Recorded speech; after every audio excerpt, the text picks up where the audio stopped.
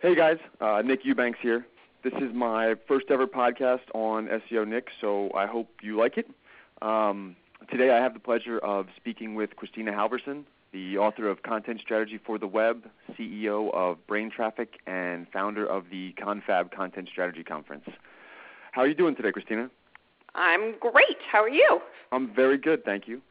I know you've kind of exploded onto the scene, although I know you've been doing this for many, many years. You have a background in marketing software, but you're sort of at the forefront of the whole concept of content strategy. So I thought it'd be really cool for some of my readers and just some of the people within the industry to hear some of your thoughts on what I would consider to be some of the less asked questions in the realm of content strategy and content marketing. Excellent. Awesome. So I guess we'll just get started. The first question is, what was your single biggest inspiration for writing content strategy for the web? My single biggest inspiration, probably frustration, frustration and rage. I was a web copywriter for many years, and I was I got very, very frustrated because I was being called in at the last minute for all of these really large web projects. And, none of the documentation would be ready for me. There would be a ton of source content that was missing. There were a lot of assumptions about content that clients would be creating. Oftentimes I was handed a list of SEO requirements that, I didn't know what to do with because they didn't necessarily serve the audience needs on the page. And so I just kind of ended up backing into content strategy, which I often refer to as just asking the right questions about content early enough in the process. And so no one was talking about it. There weren't any other books out there really addressing it. And I figured that there were other people that were out there talking about it. And so I went and sort of tracked those people down and got a lot of their insights and sort of wove them together in this little red book, and that's the story. It's crazy to think about that this was not just a commonplace as far as the industry goes at some point in time. I mean, it's also crazy to think that TVs were black and white now because they're sheets of paper, but that just seems so crazy at the end of 2012 to consider a time when content strategy wasn't just the focus of most marketing efforts, especially in the digital space. Oh, and it was recent. It was recent. Like when I went searching, my colleagues make fun of me because I love telling this story, but when I went searching for information about content strategy online, there was nothing. I mean, there was nothing. Like Google turned up like 8,000 results, and most of it was not related to the information I was looking for. And that was early 2008. So I think that once people figured out that there was a name for this, that there was that this was a huge missing link in online marketing and in online, user experience and how we were crafting that. It was just the time was right. That makes perfect sense. So coming from a background in software marketing, I guess what drove you really to take, and this is sort of a repeat of the last question, but what really drove you to take the interest? It was, I guess you just saw a need and you said, nobody else is doing this. I have to do something about this. Well, that was a lot earlier in my career. I mean, I was doing marketing and public relations for a software company here in Minneapolis. It was just a small company.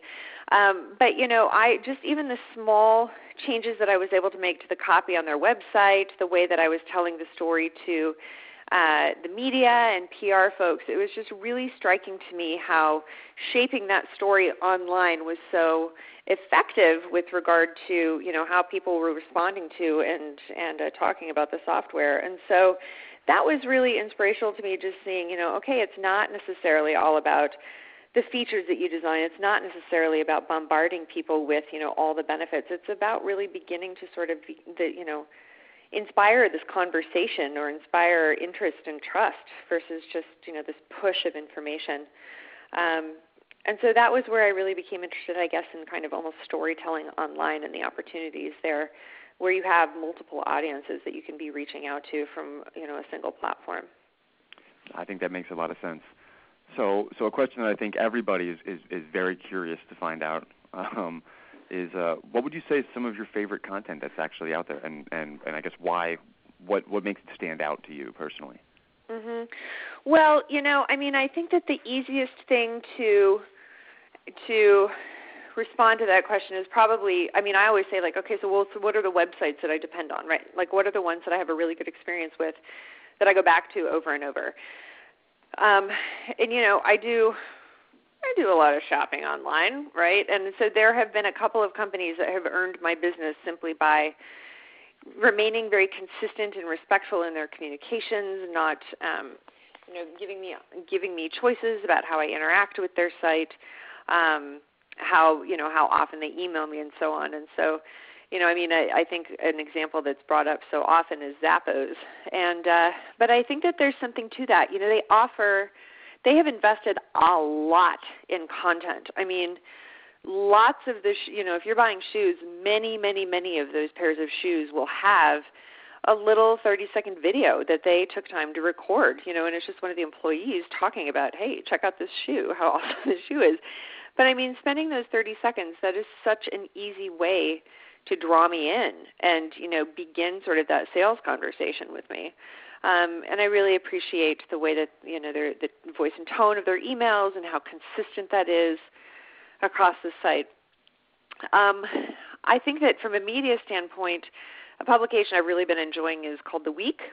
And I like that publication because they're essentially curating news content, but with a real editorial point of view.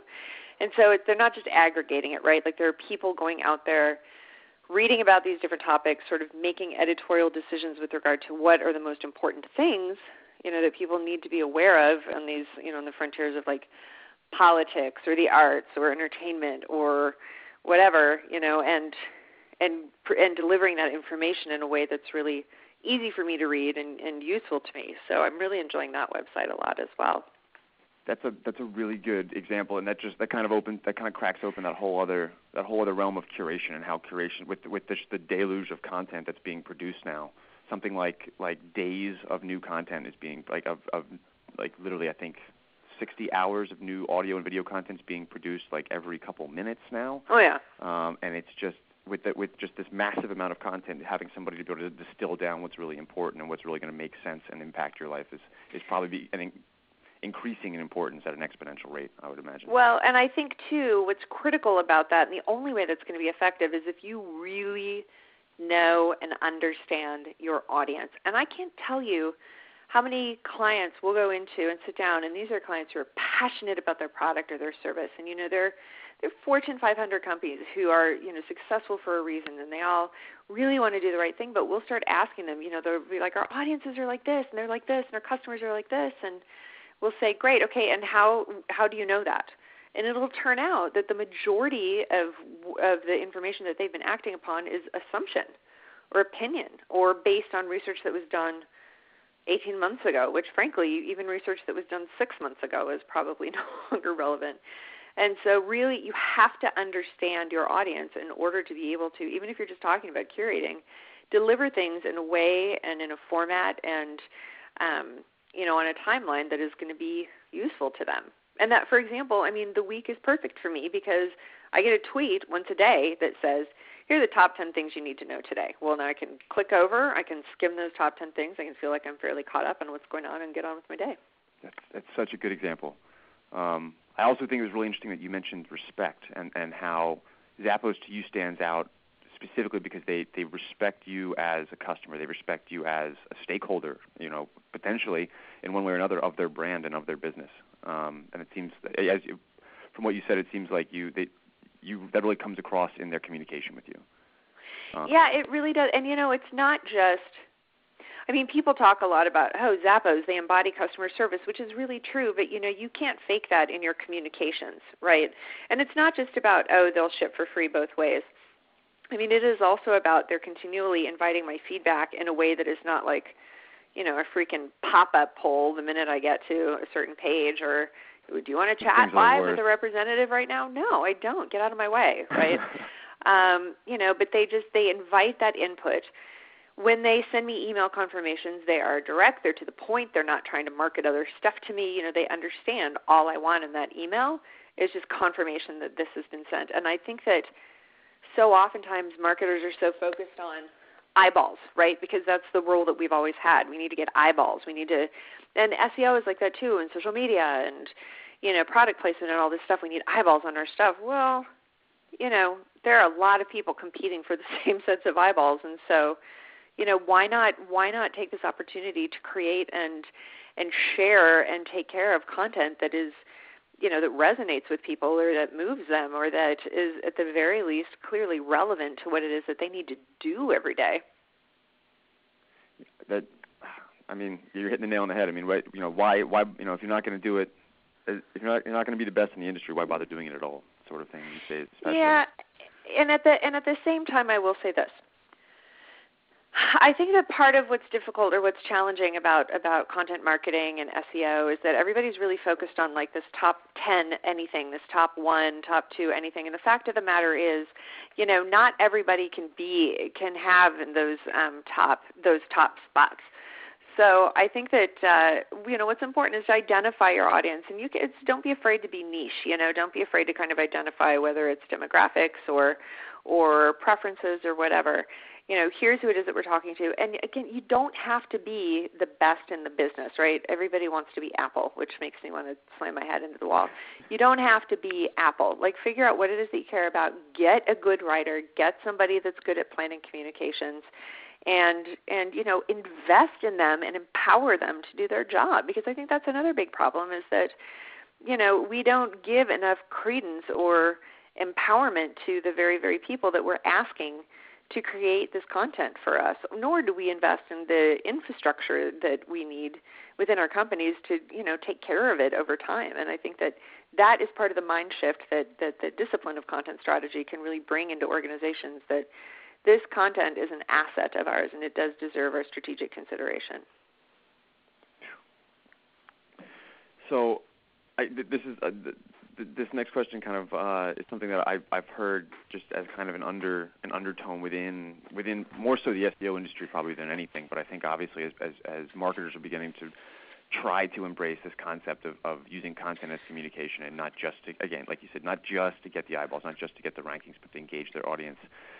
There seems to be kind of this common problem that the people who are trying to implement content strategy from the top down are running into, which is getting over that stay on brand hurdle, which I think sometimes can seem nearly impossible when it comes to brainstorming new content with the client. What are some of the ways that you've gotten clients to accept some fresh or sort of out of the box ideas? Well, I think that probably the best thing is showing them sort of the success that other people. I'm so sorry. I'll just interrupt your podcast and tell you I got a sick kid at home who won't leave me alone, and so I'm like running all over the house. Sorry, podcast listeners. Welcome to the life of a working mom. So I'm trying not to crack up. Okay, so question is, how do I get my clients? How do I get my clients to embrace new ideas? I think, there's two things. First of all, either they're open to it or they're not, right? And I think that with content strategy in particular, ensuring that you've got some sort of a sponsor within an organization is really, really critical. I can't tell you, when people call us, and it doesn't happen so much anymore, but like in 2009, 2010, when we first sort of stepped up and we're like, we do content strategy, people would call us and they would be like, so what is this content strategy thing and why do we need it? And what we found is that we were spending so much time trying to convince people of the value of the work that we did when nobody in the organization got it, right? Nobody understood that this was like an old new thing that was just embraced like best practices of creating awesome content, and that until you get kind of that foundational work set out, you can't really start talking about any of like the risky or highly visible or new different kinds of storytelling that are available online. And so it's interesting that kind of the new stuff that we needed to sell in was like the most basic, okay, you need an editorial calendar. You need to have somebody within your organization that actually owns the content. You've got to have actual funding, not just for, the big fancy campaign, but also for the technology infrastructure and the right kinds of skill sets to be able to execute on this stuff and to care for it over time. So, how did we sell that in? Unless we had somebody that really got the value of it and understood the foundation that needed to be laid, it was really hard. It was really difficult, and so that was part of why I kind of took to the road, kind of banging the drums for content strategy. Like, look, we're all talking about the next viral, YouTube video, or we're all excited about our Facebook page, but this is all, it's like dust in the wind when it comes to, being able to respond to whatever the next new big thing is in terms of being able to deliver good content that's going to be consistent cross-channel for our audiences. So do you have a process for testing new content? So I guess if you're able to have kind of an internal, I don't want to call him an internal champion, that seems so out of date. If you have a sponsor, I think that's a much better word. A sponsor within an organization who trusts you, who is willing to put their name kind of on the chopping block and say this is a good idea. We do need to do this. Is there a sort of a way or a process for testing those new content ideas really before deciding to commit a chunk of the budget to them? Yep. Yeah. That's a good idea. That's a good question, and I think that the age-old answer of it depends is sort of plays here because it depends on what it is that you're trying to do. Right? It depends on what kind of audience you're trying to reach, what you're trying to build. Are you trying to launch something? Are you trying to revitalize a brand? And so, what are the different ways to kind of test those? I mean, you guys live and breathe metrics, right? And so that certainly is something. I mean, the age-old like A/B testing. You can do user testing of actual content with regard to where it's placed on the page, how they're navigating through a site to get at it.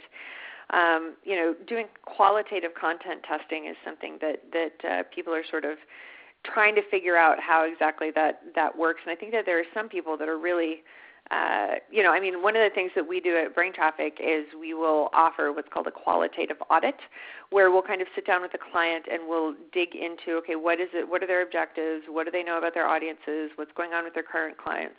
And we will literally go through with a scorecard and identify, okay, here's what is of value to you, here's what's not of value, here from a best practices standpoint, here's what's working, here's what's not. And so I think that is sort of the crazy thing with content is that it's not just a numbers game, right? I don't believe that you can simply depend on quantitative analytics to measure content effectiveness, that you actually have to get people in there, either people with an editorial viewpoint or content expert or your customers to figure out what's working and what's not. I think that's again. You're. I don't need to tell you how well you know this stuff. So, I guess to come back to I guess once the content is created, once you have a piece of content that has proven valuable, within some period of time, to whether that's resonating with your audience, driving more sales, driving more eyeballs, expanding on the reach of the brand and what the brand stands for. How do you approach maintaining a piece of content to sort of maximize its lifetime value? I'm sorry, can you repeat that last part? How do you approach doing what? Maintaining a piece of content. Right. I think that the first thing is certainly to put into place some sort of a rolling audit process where you know where that content is, you know who owns it, you know the last time that it was updated, you know why it was published in the first place. Because then when you can return to it, you can better assess its value based on, your current business objectives, what you've learned about what's working with your product or your service, what's not, what your audience responses are. And so simply going back, it is critically important that you keep track of that content and that you maintain, sort of specific score, basically like a scorecard of what's working and what's not. And, some of it may very well just be this is out of date or this is no longer relevant or, content was migrated. Now we have an audit plan and now we go in there and, this whole section that we assumed was really valuable turns out it's really bad and does not up to standards or off-brand or whatever. And so, I think it's a matter of just ensuring that your content success metrics are really kind of kept up to date and really mapped back to whatever your business objectives are, and then ensuring that you have the right people who are just continually looking at and caring for that content.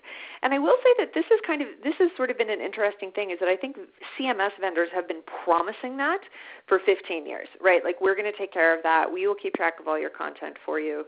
We will make sure that all of it is where it's supposed to be and that it's being updated and checked over time. And it just never, you can't you can't just make that happen with electronics or technology. That's such an interesting concept because honestly, like that, any SEO listening is probably just cringed when they thought of deprecating a piece of content. It's like, oh God, what do I do with my URL now? What do I do with the all the signaling factors that I had built up to that URL? Right, exactly. But I think that's a really important point. That's coming away from being a marketer and just focusing more on being, coming back to your Zappos points. That's really focusing on your audience and what's going to best suit the people who advocate for your brand, who appreciate your brand. And it's almost like showing respect to a certain extent. It's that this piece of content doesn't offer any value anymore. It should be deprecated. Well, and not only that, and this is what I have always said, and I want to get back to the role of the SEO in just a second, but this is what I have always said for years. Like, if your content sucks, it doesn't matter if you're in the top 10 results on any search engine, because they're going to click through. The content is going to suck. It's not going to draw them in. They're not going to see anything relevant. They're going to be overwhelmed by the amount of content on the page. They're going to click the back button. Like, that happens immediately. So then what's your investment worth, right?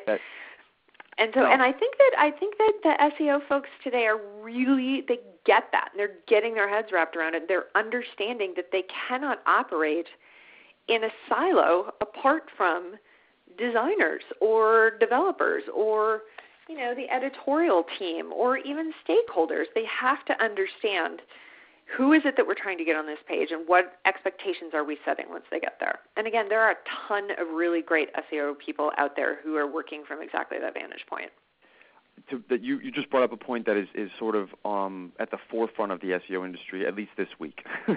Right. There's a lot of talk this week in particular about long-form content and how, and Jonathan Coleman wrote this kind of amazing retrospective piece on hey, we could be doing this better. And that just was published. Yeah, and he's brilliant. But I deeply admire his work. I'm already on him to write a book. I'm jealous. I need to do a better job of getting in front of him and getting a chance to work together with him, because I think his approach to agile management and how it plays a role in the entire user experience life cycle, I think is phenomenal. Yep. He's smart. But there's this big sort of push for or at least there's been posts coming out. I mean, it seems like every 2 hours there's a new one. This week, especially on long form content and how there's sort of it's almost polarizing the industry of people saying no, they need to be short and sweet and to the point and engaging, and people don't read long form content anymore. And then there's other people saying it really takes long form content to really dive into an idea, distill all of the points, and express truly the deep value of whatever this concept is. So I guess generally speaking, have you found it to be long form content to be more or less effective? Statements like that, I mean, you're just capturing, like, make me insane, because it's just like this.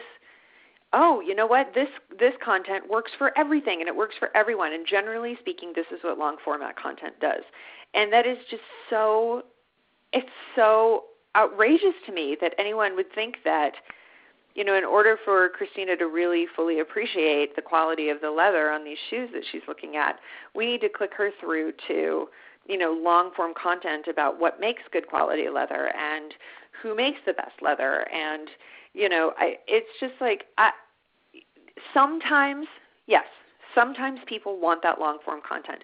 But who is the audience? What are they trying to accomplish? What are their preferences? What information do we know that they're looking for, that do they need to assist them in their customer life cycle, in the purchase process? What are those things that need to be shared with them that